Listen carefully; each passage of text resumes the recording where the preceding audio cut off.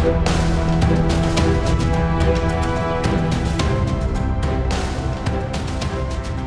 and welcome to Super Humane Vitae. I'm John Kaminsky. And I'm Brendan Lyons. And we come to you with part 3 of The Vision. Okay, you're still not impressed by my phantasmic presentation. No, I just thought maybe we were going to get serious here, but I guess... No, please, go on. Let's make a mockery of this subject.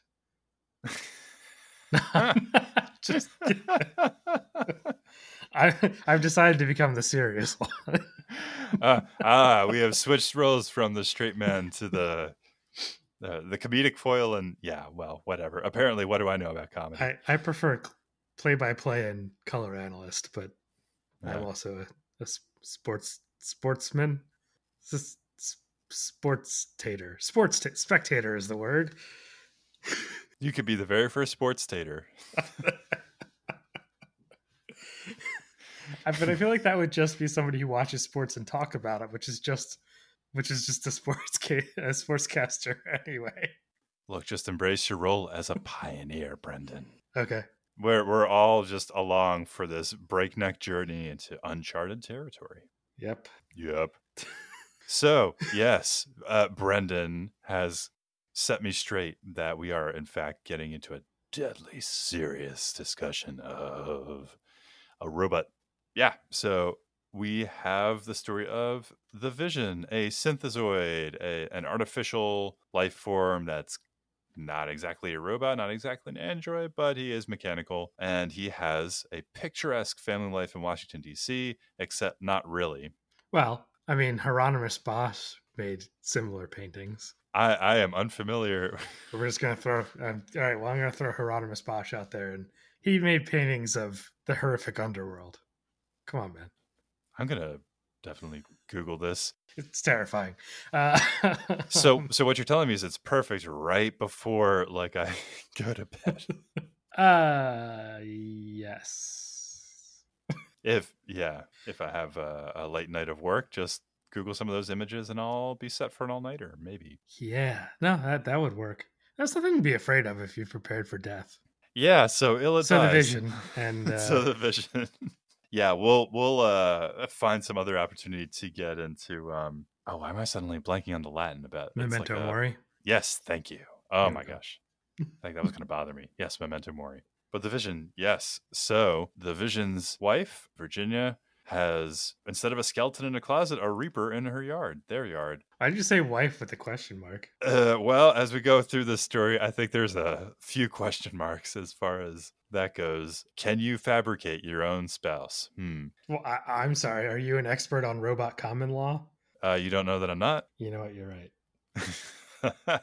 You don't know it, but I've got plaques and certificates on my wall that may look like they're written in crayon, but I assure you are legitimate and accredited. Well, okay then. Well, I guess certificates can't be credited. You can get them from accredited places. More tangents. Great. Hey, sorry, I derailed us. So the last we left off, the Vision was brought into the local police station because there's some fishy stuff going on. And you know what? The police are right to be investigating the Vision and his family on this. And it's during this interrogation that the Vision brings up how he has repeatedly saved humanity and how his, I guess not authority, but I guess just that he's like beyond reproach morally, but he does lie in the interrogation. Well, he's doing his best impersonation of a law and order suspect that did it. Sir, I am a pillar of this community. How dare you? Harumph, harumph. I donate to the policeman's ball every year. It's actually very much like that. No, it is. Yeah, he's trying to more or less not intimidate him with force, but intimidate him with really, you're gonna drag me through the mud here? This is the thing you want to do? You want to stick your neck out there and do this, take this hero in? It's a very human reaction, which I know is what he was going for. So good for him.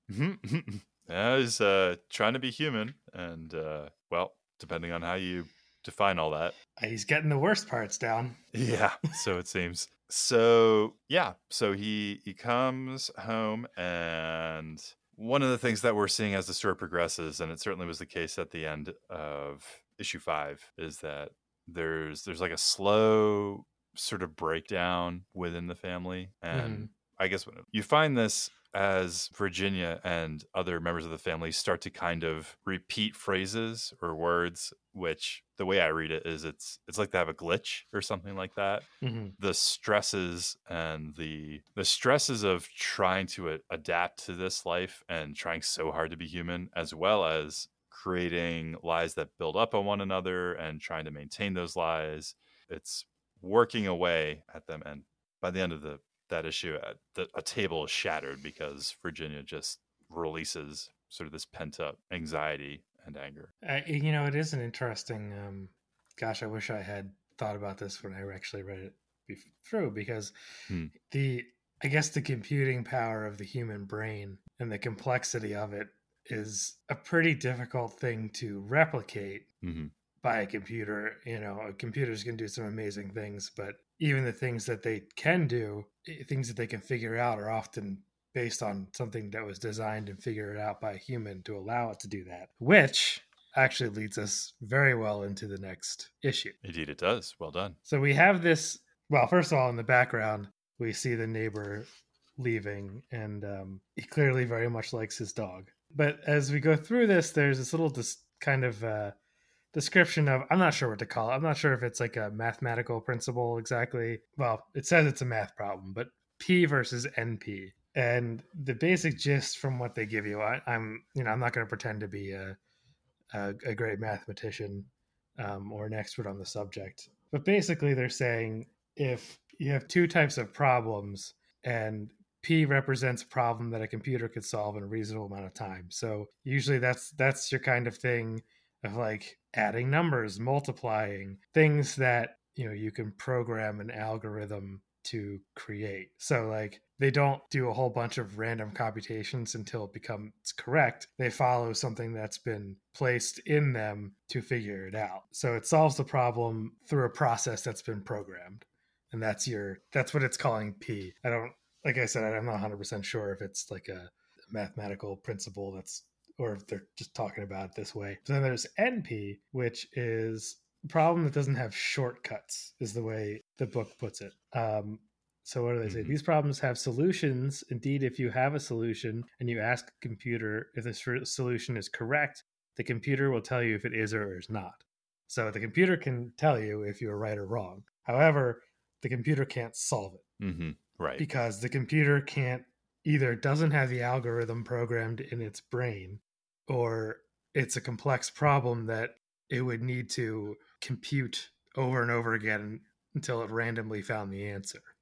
I believe what they are suggesting is that Vision and his family are getting into NP territory, wherein there's just, no matter what they do, there's still a computer designed. Even though they're a computer designed by a computer, that computer was designed by a person. So even though like AI can manipulate algorithms, it's still limited in what it can do based on the algorithms it can manipulate. Whereas the human brain is limited only by what it can conceive in like a little bit different of a way. So I think that's what they're getting at here. And it makes a lot of sense, because that's kind of the way it is with the human brain. Like a human can paint a picture, a computer could paint a beautiful picture if it was programmed to do that by a human. And it may be a very advanced version, but it still had to have a human initiate it, I think, is what they're getting at here.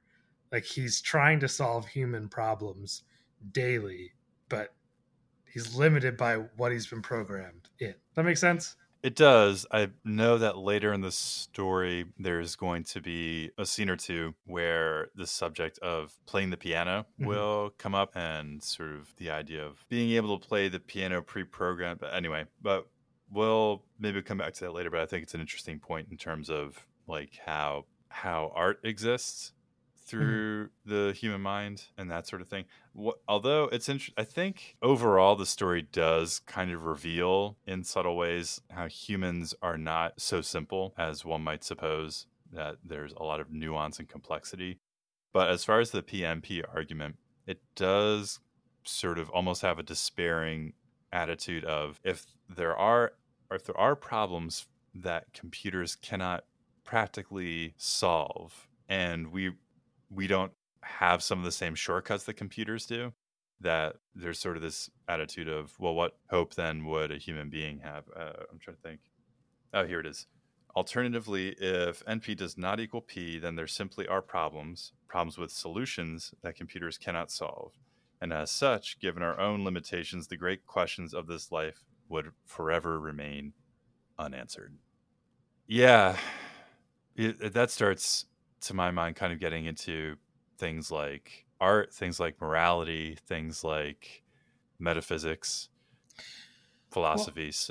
So questions, well, I mean, based on sort of this, it's almost like it's suggesting like, well, so a computer could tell you, if you were to present it like, I think this is the meaning of life, that a computer could potentially tell you yes or no, that this is, well, maybe not. Maybe that's kind of not a great well, example. I mean, we know the answer is 42. We're already Darn it. See, I knew that was a bad example.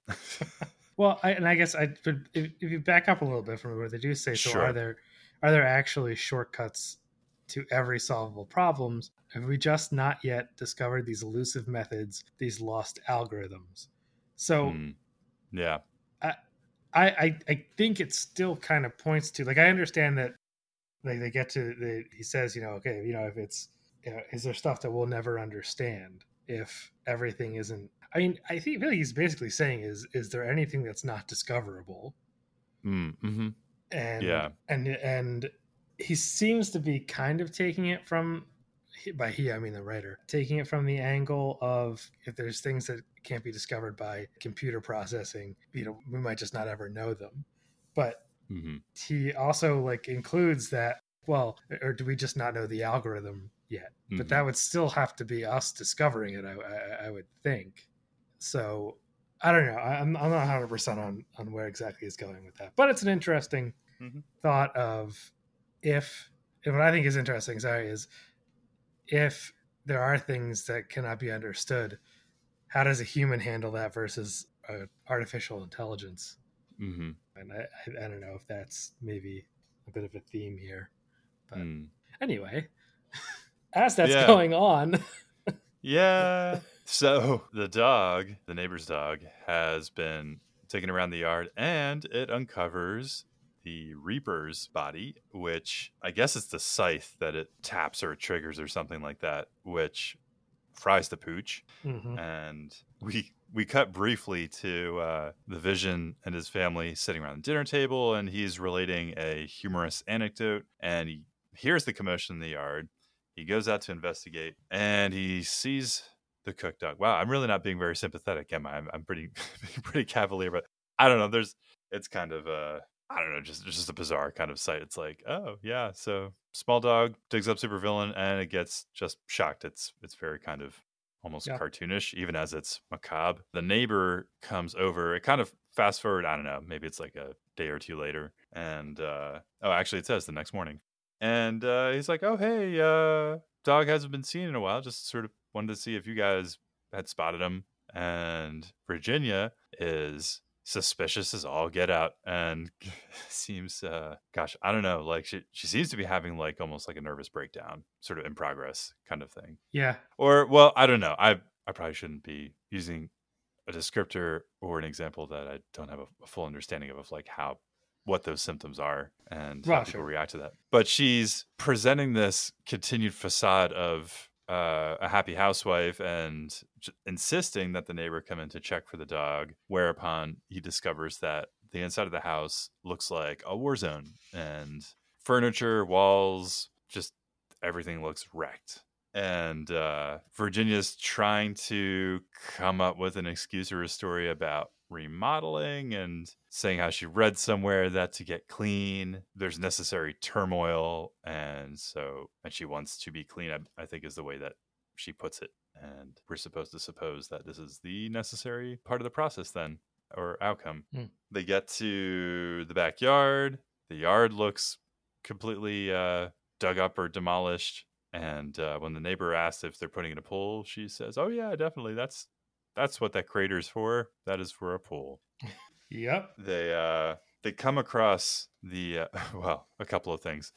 The neighbor comes across Captain America's lighter from World War II, which will eventually figure in the story. Although I was kind of like, why do they keep coming back to this lighter? Um, it does seem to get some kind of explanation in terms of its import a bit further down. But the other thing is Virginia brings out the cookie pan that's been pretty demolished. And, Yes. you would think with the Reaper's rather distinct helmet, that there would almost be like some impression, like a very distinct impression in there. Like, oh, here's this helmet-shaped dent in your cookie pan. You may have it back, sir. Don't be suspicious at all. Yeah. But yeah, that just kind of happens. And Well, we that's kind just of, life sometimes. well, yeah, isn't it just? Oh gosh. Something about cookies in this story. It's the juxtaposition is jarring. But maybe Indeed. it's probably supposed to be the case. It's But just, terrifying. Cookies. yeah, it keeps me up at night. Cookies.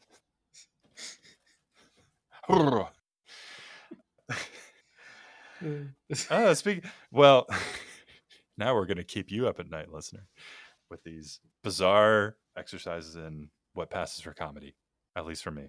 The Vision is, we find, I don't know if he's like in the basement or something, but we find removing the brain of the dead dog, and he'll be As putting one it, does. as one does, to upgrade it, I guess, into a robot body. Very Frankenstein-like. Like you do. Like you do. Throughout this series of panels, through this montage of that process, which is a bit unsettling, we get some captions that reflect a conversation that seems to have occurred between Vision and Virginia after he had discovered the body in the ground and got some explanation as to what actually happened in the aftermath of the Reaper attack. And we're led to believe that the Vision responded in a rare moment of real emotion, I guess, that he must have been pretty upset because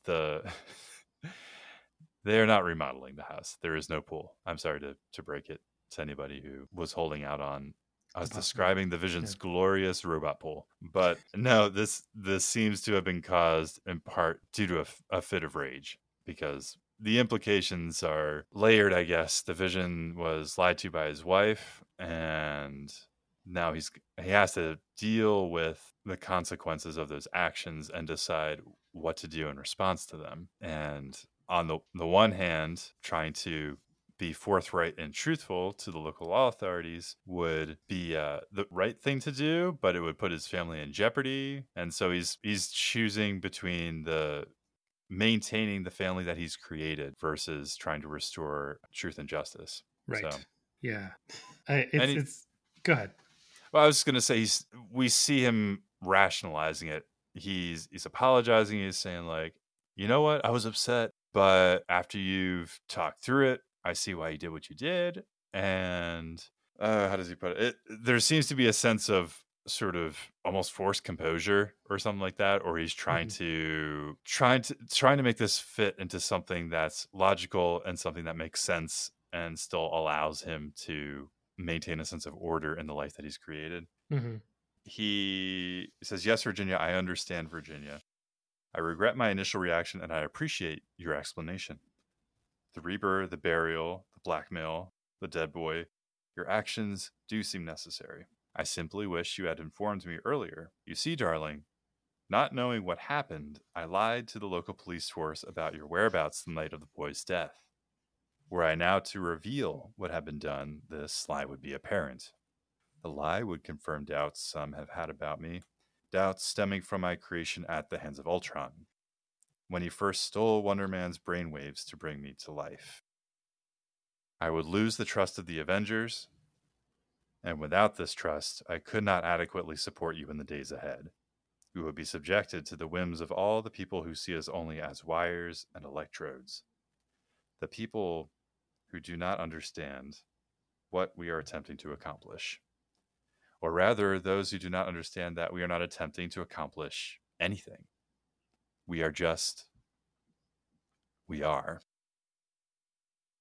So, one thing I noticed throughout all that, when you say not knowing what happened, I lied to the local police force about your whereabouts the night of the boy's death. Maybe I'm reading too much into the particular wording. It seems like he recognizes that he lied. Like he has to face that, like even before knowing what Virginia had done. Well, it's interesting that he would say, since I didn't know where you were, I lied, rather than Mm-hmm. I didn't know where you were, I could have lied for you. Right, exactly. It's like, no, he just did lie. Mm-hmm.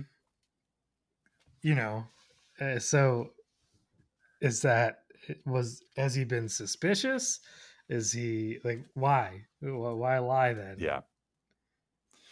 So I think it's revealing of something that I've kind of read into this story, which is that there is a certain level of recognition from the Vision that things are wrong or something's not right, but that he's kind of almost willing ignorance, like he's trying not to look at that. So I think this is just kind of one of those things that kind of supports this idea I have in my mind of like he kind of knows that things aren't all okay, but like he just forces himself to believe otherwise, or he convinces himself, or he rationalizes his way through. well, he has an interesting um in his quest to be like, to just fit in like humans. He hasn't been afraid to put his well-being above that of humans, which is a fairly human thing to do. Mm, Not the best of humanity, but as I said, he seems to be successfully embracing the worst of humanity. mm. So, yeah. Yeah. Yeah, so he tries to talk through that. The end of that where he says we just are was kind of striking as well. Um I did I th- hmm. I'm curious what you think about it. At first I was kind of not sure that that was a sound. How do I put it? Let me restart that. So when he says we just are, there is a certain amount of, I guess, consonance with maybe how Catholics would view life to an extent. I think there is a greater sense of purpose and mission in each of our lives, but I do think that there's a value just from existing, that by virtue of the fact that God willed us to be, that in itself has sort of its own value in itself, in addition to sort of the particulars, if that makes sense. No, it does. I think that that does touch on something, although it's something very Catholic, although whether it actually would apply to a synthezoid is, Right. I mean, me having already declared that he's not a person would suggest to me that it doesn't really apply to him. But again, this is a comic book, so that might not really matter. So it does kind of, I'm sorry, well, it's a fictional story. So we have to accept that there's a synthezoid. So we can accept some application of Catholic thought. Hmm. But he is kind of saying, like, so he says, rather, those who do not understand that we are not attempting to accomplish anything. Like, he seems to be suggesting, he's like, I don't want to lose the trust of the people that, like, I want to just accept that I'm alive and get to live. Hmm. Like, I don't want to have to justify my existence Mm-hmm. because I'm alive here now. But there are those who don't see me as something whose existence is not justified, or like you shouldn't exist at all, or your right to exist is contingent on your behavior, or like what you can do, which is actually it actually is very much adjacent to the pro-life movement argument, Hmm. which I would say stems from there are non-Catholic pro-lifers who might disagree that this stems directly from it, but a Catholic idea of inherent human dignity. Hmm. So he just wants to have it accepted that he has inherent dignity by the fact that he is alive and here. Mm-hmm. And he fears upsetting the people who don't feel that he has that, and giving them a reason essentially to act on their feeling that he doesn't really have that inherent dignity, and he either has to earn it or has to keep acting a certain way to keep it. This again, though, is actually a pretty astute observation of the worst of humanity as well. Hmm. This idea that he knows there are people out there that don't think he should exist and are looking for a reason to be like, yeah, look, this thing shouldn't exist, Mm-hmm. or this thing shouldn't be here. So like, it's not even just like pro-life specific issues, that it touches on, racial issues and the way Mm-hmm. some people look at even people with disabilities too. Mm-hmm. It's like those sort of I don't want to just say minorities, because I think like minority groups, because I don't just mean ethnic minorities. I mean just small groups of people with certain disabilities, people with anyone who's like on the lesser, the smaller side of things, I guess, The who marginalized, maybe. marginalized. Thank Yeah. you. That's what I'm looking for. Anyone who has that at some time ends up with that feeling of, what's going to happen if this larger group of stronger people who doesn't really either is indifferent to my existence or would be happier without me suddenly has a reason for me not to be around anymore. Hmm. you Mm-hmm. know and like you can look at like super bad, really, I guess, really striking versions of this, like Russian pogroms Hmm. and the Holocaust. And you can look at, I mean, segregation in the United States is a similar sort of thing. It was a sort of like, okay, well, if they don't want us to be where they will just move us, similar to what colonists and the United States government did to Native Americans when they decided they didn't want them on certain land. They're like, oh, well, I mean, they're like, oh, let's find a reason to move them, and we will. Hmm. So I think that's kind of the tension he's feeling.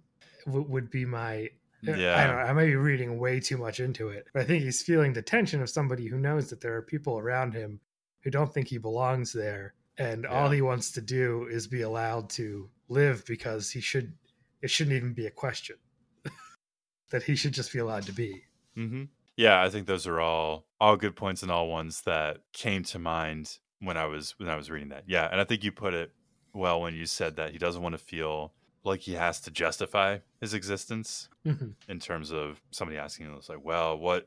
I could be going far afield in terms of a utilitarian idea of like what will you do, or what can you provide, or like asking what's your agenda could actually be a good question, because depending on what that is, Well, yeah.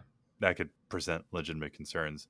But I think sort of the simplicity of the idea that he doesn't have sort of a far-reaching plan. Yeah, to what you said, just sort of like he just wants to live a simple life, and so I guess he really likes the idea of being a part of the beauty that is humanity and family life. Mm-hmm. He sees the beauty of family. He sees the beauty of being part of a community, and he desperately just kind of wants that, and not even with the trappings or excesses that come with other kinds of human communities that have more affluence. So he's like, I just want enough that we can live a secure, peaceful life.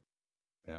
Yeah, and I think that, especially because he kind of, yeah. Well, I think the most important lines in this part is when he's talking about what they're people not understanding what they're trying to accomplish, or that they're not trying to accomplish anything. Then it really goes to speaks to, like, not only does he want to live in this society. He doesn't want like a tokenism situation where people are like, oh yeah, we'll accept you into our community. It does, you know, it's Hmm. even the idea of like, it's okay that you're different. You can come in. Be like, no, I'm not different. Not, at least not in like a way that would suggest that I don't belong in this community. Hmm. You're not letting me into this community. I live in this Uh, community. I think that that's actually, and I, you know, I mean, I'll couch this by saying that I am a middle class white gentleman, but I think that that's what a lot of people who are marginalized would say. Like, I don't want to feel like you're making special provisions for me to be a part of American society. I just want to be a part of American hmm. society. Like, so I think that that's kind of what he's getting. And I think that that's what he got from, you know, I may be pulling movie stuff into my head too much, but I think that that's what he got from Scarlet Witch that he Hmm. didn't get from other humans, is that Hmm. she just liked him. And it wasn't like, oh, well, we could have a robot Avenger, sure. Hmm.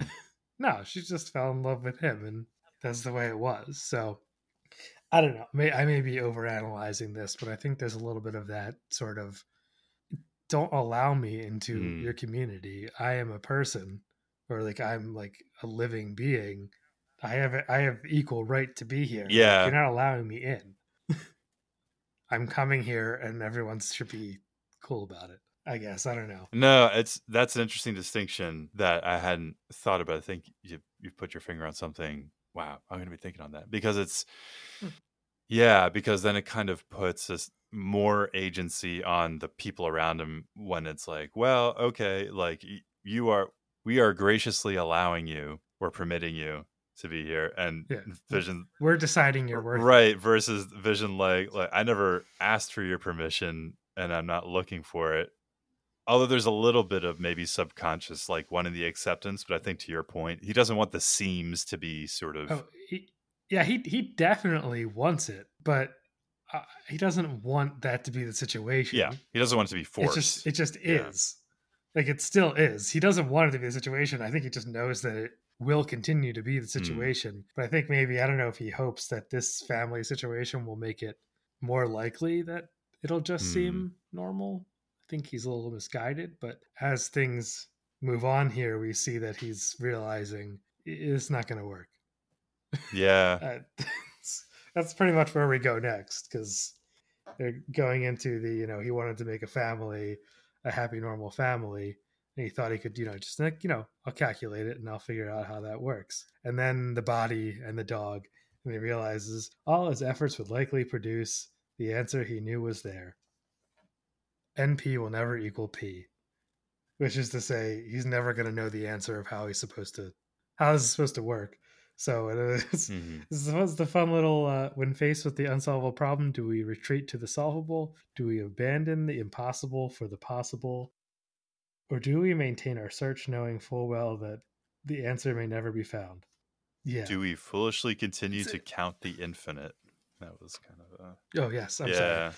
I just thought yeah, and even some further from that, there's kind of like some lines that gave me pause. It's funny how like it can get like really dark and cynical, but also hopeful, and somehow like they're side by side, and I'm not sure what to think or feel. Well, speaking of giving someone pause, Hmm. the dog, he brings the dog in. Yeah, Sorry. I thought I'd lighten the mood. that's fine. I thought, you know, I think it's an interesting. What's interesting here is that we might maybe intellectually think that abandoning the impossible for the possible is not what you think of when you think of like a superhero. You think of them continuing to count the infinity, to keep trying to do things that seem like they should be impossible. You know, to do the Gattaca thing where you keep swimming even though you don't know if you're going to make it or not. I think it's what happened in that movie. But it's interesting because I think he brings the dog in, and the dog comes. The dog actually gets Viv to stop sitting with her head in her knees, and Vin comes over, and it almost seems to me like there's a touch of the right answer for what he's actually trying to do is to go back to that possible. Hmm. Because here they are. Look, by the end of this chapter, they're a family. Whether that's for the good of the world around them, don't get me wrong. I'm not saying that that's necessarily a good thing for everybody else, but I don't know. Yeah, I see them being a family again right here at the end. Yeah, that's what I mean by sort of a mixed thing, because by the end of like, oh, look, like, you know, he made the best of a tough situation and now they've got a dog and the kids are happy. And I'm like, well, wait a minute. How did we get this dog again? Oh, right. By stealing the brain of a neighbor's dog that got electrocuted when it uncovered the body of the person that his wife murdered, maybe not murdered, well, killed at least, in self-defense, question mark. No, it wasn't self-defense.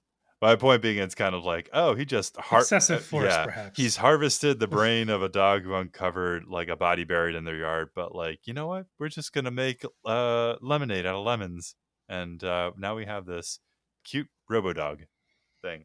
So, yeah. Anyway, so it's kind of an ending where it is kind of hopeful, and yet it's just feels strange to be hopeful. Where that hope comes from or how it was built just seems like just a roller coaster of what I think about that. So anyway, enough about those ramblings. But yeah, I think we've said it before, but we'll just kind of mention it again, that much of the narration that occurs in this book is from the viewpoint of Agatha Harkness, who is a longtime associate of the Scarlet Witch, and she's had some premonition about the disaster that's about to come to pass by way of the Vision and his family. Yeah, it's interesting if you're wondering where they got some of their ideas for WandaVision. As far as the narrating goes, it was Agatha all along. Now that is going to be stuck in my head forever again. Number 1 hit single. Yeah, that seemed to take off. Yeah. So we come to the end of that issue. Issue. It was heartwarming, and then we get to a warehouse. Wait, is this a warehouse? I guess, or it's like there's a Quinjet over there. Maybe it's like a hangar. Oh, maybe. Yeah. And we realize, well, I mean, we kind of already knew Agatha was doing the narrating, but we get that moment where they're like, okay, he came to understand that he could not choose between family and practicality. Indeed, considering the situation, it was clear he had no choice at all. So you have that nice, heartwarming part about him doing what he can for the family, like a good father. And then the next page, and so the Vision has abandoned the illusion of P in favor of the reality of NP. He will now do anything in his attempt to find happiness with his wife and children. He will kill you. He will kill your families. He will raise the world. Sunshine and rainbows. I know that it's not funny, but it's a little bit in terms of the pivot it makes. Yes. It was like he's decided he's going to stay with his family. He's going to make this family thing work. And we're all going to die because of it. You know what? The Vision's just, finding his way on what it means to be human. Also, he will murder you all in your sleep. And now he's basically gotten there, and there's no need for any of us. You're all going to die. Make your peace, I guess. No. And what's really a bummer is they're all in their pajamas. They're clearly ready to go to bed. I'm sorry, those are costumes. Agatha again. Those are their actual. I was just about to go night night. Man, I asked for make way for ducklings, and you give me this drivel again. Make way for ducklings. That's a book, huh? I'm gonna have to take that one up for Jack. It's a little long. Marielle hasn't gotten through it yet, okay. So it's probably maybe a book for 2-year-olds. Okay. Maybe. Gotta work on our patience vitamins before we get to this. Yeah, I guess so. So, moving on, or should I say, moving back. Click, click, click, click, click, click, click. Oh, that's the sound a clock makes as it's going backwards. That's right, everyone. Also, instead of telling the story in order like a normal human being would do, we're going back in time. This is the first time in the course of this podcast where people will find out that I have a beef with writers who skip around in time. Oh boy, I look forward to this being a reoccurring segment, theme, trope in our podcast. Yeah, so you've got beef with flashbacks or just... I have beef with, and they didn't actually do it in this. Well, a little bit they did. with revealing Hmm. plot points from the past that how's the best way to put this? Well, maybe you could tell me if the example I have in mind is anything like this. Okay, That go for it. there's several different ways to tell a mystery story. One way is that you tell a story where throughout the narrative you include elements that can serve as clues to the reader so that potentially they can solve the mystery themselves before the solution is revealed. But there's another kind of story where you only get the critical clues that you would need to be able to solve it yourself at the reveal by the narrator, if that makes sense. Yes, In the I do not like the latter. what do they call that scene? The not the study, That's the but like summation or just whatever you call it, right? just sort of this classic the parlor room scene maybe is what they sometimes call it. But yeah, Yeah, so there's situations where like it's like, oh, here's some critical information that we hadn't shown before, and so there's no way for you to have put together sort of yeah. that stuff. I don't care. I don't care for that. And I don't care for. While I do really like the movie Ocean's 11. Both the I like the remake too. Good, Hmm. but the whole all the stuff happening, and then they go back in time and show you, oh yeah, they did this and they did that, and like they were the policemen, and like they were this person and they were that person, and it's like, but there's nowhere for me to know that. And that's not like the most egregious example, but that's the kind of thing where it's like anytime there's like a mystery and there's no Hmm. way you could have had any idea, like you said, until like the sum up, Yeah. which is unlike say the detectives that I like, which would be your monks and your Mm. Columbo. Columbo being all the fun is watching him figure it out. But I like a mystery or like a mystery, it's the kind of thing like where I don't figure it out along the way, but when it gets revealed, I'm like, how did I not figure that out? I'd like to get Mm-hmm. to the point where it's like, oh my gosh, I should have known. Yeah. Yeah. I find that to be a satisfying kind of disappointment. Yeah, like Usual Suspects is borderline Hmm. because there's really no way I could have seen the things that he was looking at, but they were all there the whole time. I'm sorry, you've seen that, right?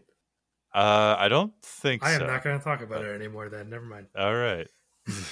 All right. just in So case. anyway, I actually don't dislike the flashback Okay. in this. So here, All right. Yeah, this is I think the whole issue, from what I recall, is a series of flashbacks. yes, Yeah, which really, I think there's only like one thing that directly pertains to this story, but I do think it's really got some stuff. I mean, along similar lines to what we've looked into already, but kind of prompts some questions about what it means to be a person. Well, anyway, I guess we can get into it and we can kind of go from there. But it leads off with the Vision and the Scarlet Witch in their bedroom together when they were younger. And the Scarlet Witch, oh no, sorry, the Vision tells a joke that was told to him by Janet Van Dyne, also known as the Wasp. And the joke goes, let's see. Well, so he asked if Wanda, the Scarlet Witch, wants to hear it. She says yes. He says, two toasters are sitting on a counter. One toaster turns to the other toaster and asks, do you sometimes feel empty? Then the other toaster says, oh my gosh, a talking toaster. I say, oh my gosh, because this is a Christian podcast. And even though they take the Lord's name in here, I'm going to go ahead and just self censor that. Think what you will about it. But I actually did laugh at this joke. That was. That was pretty good. And Wanda finds this funny as well. And she laughs. They both have a good laugh. And Vision has the satisfaction of having successfully delivered a joke. yeah, Yeehaw. And then we go on to see them being lovey-dovey and romantic, even in the midst of battles, which actually was kind of both funny and annoying for me. It's like, guys, you're on the clock here. But it's also like just kind of ridiculous. Like laser beams are flying around in the streets of New York as the rest of the Avengers are fighting. And Vision and Scarlet Witch are smooching behind a tree. I'm trying to figure out who are they fighting. Nefaria is one of them. I'm trying to remember sort of what his shtick is. I've read him in a couple of things. I'm pretty sure in Brian Michael Bendis' Moon Knight he shows up. That's a story for another day. Not a villain that I get particularly excited about, but I think he's supposed to be fairly competent, from what I remember, or at least he's pretty strong. Fighting a couple Avengers there, so Yeah, so that's something. I think the main line I kind of got from this part of it was the Vision says, "Tomorrow does not always come," and Wanda says, "Oh, no, no, darling, that's not right. Every good witch knows tomorrow always comes." And so they have completely polar viewpoints on that matter. And I'm actually not sure which one seems more human in some ways, if I want to put it that way. So like the Vision's kind of right in terms of recognizing a sense of mortality, Mhm. or that we need to recognize sort of the preciousness of the time and life that we're given. But Wanda's thought, for what it's worth, also is kind of a valid one. It depends. Well, okay. Reading maybe a little too much into it a bit.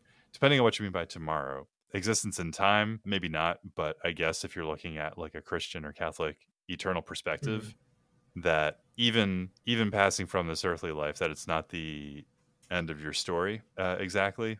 I don't know if that makes sense. What do you think about all that I just kind of threw at the wall? I mean, I guess it shows a little bit of their. I don't know. It's kind of it's odd that it's odd to me that Vision is the one coming from the tomorrow doesn't always come angle, Mm-hmm. given Yeah. he's the Mm-hmm. robot. But I don't know. There's something deeper about witches that I am not aware of. But I don't know if we're seeing the beginnings of him trying to be realistic, or and Mm. her not, because we do. I mean, as the chapter as the sorry the chapter the issue goes on, we do see one of them separating from reality a little bit. This might Mm. tell us a little bit about what's going on in the larger story, but I won't skip ahead. So I don't know if I really spoke on what you were saying. No, that's okay. Just It was just kind of something off the top of my head. But yeah, I thought the same thing, that for Vision, it's kind of like, I'm not sure if it seems strange or if it makes sense that either like this is kind of his perspective by way of sort of, what's the word I'm looking for? Looking at uncertainty, the uncertainty of tomorrow mhm. based on empirical, I guess, evidence in terms of we don't really know, maybe, versus the Scarlet Witch, who's kind of, I mean, she's bending kind of the rules of reality all the time with magic Right. and that sort of thing. Maybe she's got a different perspective in terms of she's not, well, I don't know if empirical data really figures into it. I'll let that lie, but yeah, it's kind of interesting, sort of like why would these two kinds of people have those particular ways of looking at sort of what lies beyond the Yeah. now. But yeah, and we get to see a little bit more of sort of their extended connections throughout the Marvel universe at a what appears to be a dinner party. So we get to see Wanda's brother Pietro, otherwise known as Quicksilver. We see Agatha. We see Simon, also known as Wonder Man, and they're welcoming Vision into their family. So we're going through much of the highlights of sort of the younger years of Scarlet Witch and Vision. We see them getting the Everbloom from Agatha. And at some point, Vision kind of uses Wanda's phrase, "Tomorrow always comes."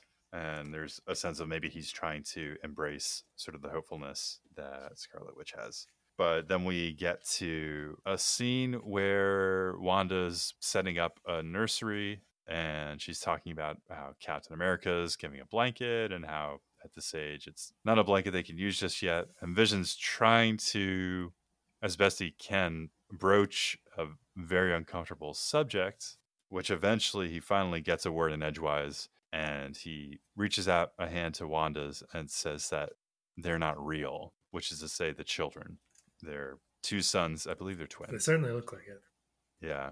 Which, as may come as a surprise to nobody, Wanda reacts violently and she's very upset and calls Vision a toaster and says that, well, she doesn't actually directly say that he's not real, but she says, "They're not real. What are you?" And Vision says, "I want a family. I want it as much as you do." And eventually he goes on to say, "But this is not a family. This is a lie. And what good can come of this lie?"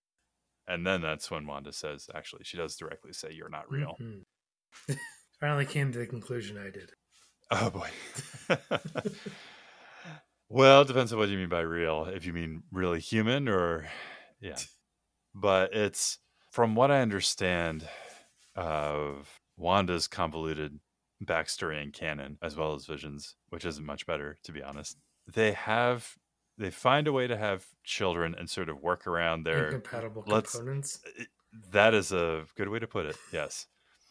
Through magic, it sounds like, or through a spell, which later it comes to light that somehow part of the spell involves Mephisto, who is essentially a demonic entity in the Marvel universe. Right. That the children are in some way, I don't know if they're pieces of him. When I looked it up on Marvel.com, they said shards of his soul, and I wasn't quite sure what his was referring to, if it was supposed to be Vision's or Mephisto's. I guess Mephisto. And basically, I guess reversing that, like Mephisto, sort of when the shards are rejoined to him, basically their children are no more, or something like that. So it's maybe not exactly a demonic pact, but it's definitely kind of a thing of like, oh, here's this thing you want, dangling in front, and then like it seems too good to be true, and that's because it is too good to be true in this case, when you're kind of trying to find a backdoor through magic, I guess, or trying to bend reality. Yeah. So the Vision basically recognizes that, like, hey, look, like we've kind of bent metaphysical laws to get these children, and he's seeing that like there's something missing, and in her hurt, Wanda points out sort of what's either missing in Vision, or just sort of drawing attention to the reality of his existence, what he is. And that even if Vision wants to be human, that ultimately it's not something he can achieve. It's a rough scene, because they're both confronting something that they want. They want reality to be a certain way, and they're trying to fashion it as such, and they're having a hard time grappling with the idea that like maybe they can't, I guess. Yeah. Yeah. Yeah, no, they're sitting having this argument about the, I guess you would call them children. And I guess it really is kind of, it's just going back to what I said earlier. He's really seems to be the one being realistic about this, and she's, I don't know. I have trouble commenting on, because I don't 100% understand what's going on here. I mean, I get what you've, like, I kind of have like the idea of the backstory, but I don't know I don't have the character development through that backstory. But I mean, at least it gets brighter on the next page. Oh, no, I'm sorry, it gets worse. My mistake. Yeah, it doesn't get better. No, we have the White Vision, which I don't know. You've seen him in WandaVision. If you've seen WandaVision, I guess he's a sort of copy of Vision. Is that what's going on there? This is a difficult issue for me, because it really does. I mean, it jumps around. It's less like a, oh, here's the reveal, and more like, here's the relevant backstory to what's happening right now that has happened in other times, but we're just going to help you out a little bit. So yeah, so at some point Vision becomes compromised. I'm not familiar with the details, but I think like his memory gets wiped, and maybe like his body gets disassembled, and basically Hank Pym, or the original Ant-Man, rebuilds him. And it's kind of, this is the example I think of is from the show WandaVision, actually. I think the Ship of Thebes kind of idea, where it's like, it's him, but is it really him? Because it's got the same like brainwaves and presumably personality to some extent, but it's like if you've rebuilt the body and you've rebuilt the mind, and it's all like new parts, like is it still him, or a replica, or like a facsimile of him, kind of question. I almost kind of look at it as like a reboot of him. Yeah, and that's clearly how he looks at it as well, as he informs their children that he's not their father, their mother is not his wife, and it's okay to say this because it's the truth. Scarlet Witch disagrees. Yeah, she says, "What's wrong with you? You used to be kind." And he asks, "Is the truth not kind?" And it's which he clearly learns from that that it's not, because the next scene he is erasing her memory. Yeah, all sorts of great decisions over the course of their life. He is certainly great at reacting. Yeah. So their children are gone, and Wanda's memories have been altered, and Vision's kind of a hollow version of his former self. And then we kind of fast forward a bit further, and somehow they get all of the original. What is he? call it? The restoration of his former operating system. And by this point, Wanda's moved on and she's having a romantic relationship with Simon. And she thinks, hey, it's working because he's like you, but he's not you, which is well-adjusted way of looking at things. Yeah. I was about to say toxic, but you know. Oh yeah, no, I'm sorry. That's what I meant. I get those two things confused sometimes. Oh boy. Yeah, this sounds like one of those high school relationships where you just kind of like go, oh yeah, no, that's not. Yeah, that's a good. That's idea. not. It's not a great way to approach it, and it's probably never a good thing to say to your ex. Yeah, no. So, but it's okay because she got him a gift. Yeah, but with help from Hank Pym, she was able to create a gem like the one that Vision has on his forehead, and in the gem is sort of a downloaded or pre-programmed replica of her brainwave patterns. Yep. And the way she puts it is like, here, you could use this to make someone who's like me but not me, so you can be happy too. So what's better than toxic relationships and bad decisions along those lines? Robot ex-wives.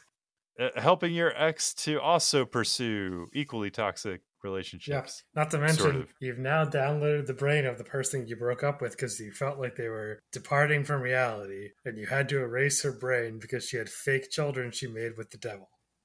So by all means, let's make a super bot out of that brain. That seems like a sound decision on all accounts. And I'm sorry. On all fronts. I'm not... people make mistakes. I'm just saying. Yeah. This whole, we got divorced. And then you became and you were a white thing. And I had fake devil children. Or part devil children. But then I was erased from my brain, so I don't know that. So here's a gem, ex-husband. You can have me in a robot body. Yeah. And then it comes full circle, doesn't it? Because basically Vision tries to confront Scarlet Witch, we saw earlier, with her creating a family in ways that are, how to put it, it's questionable.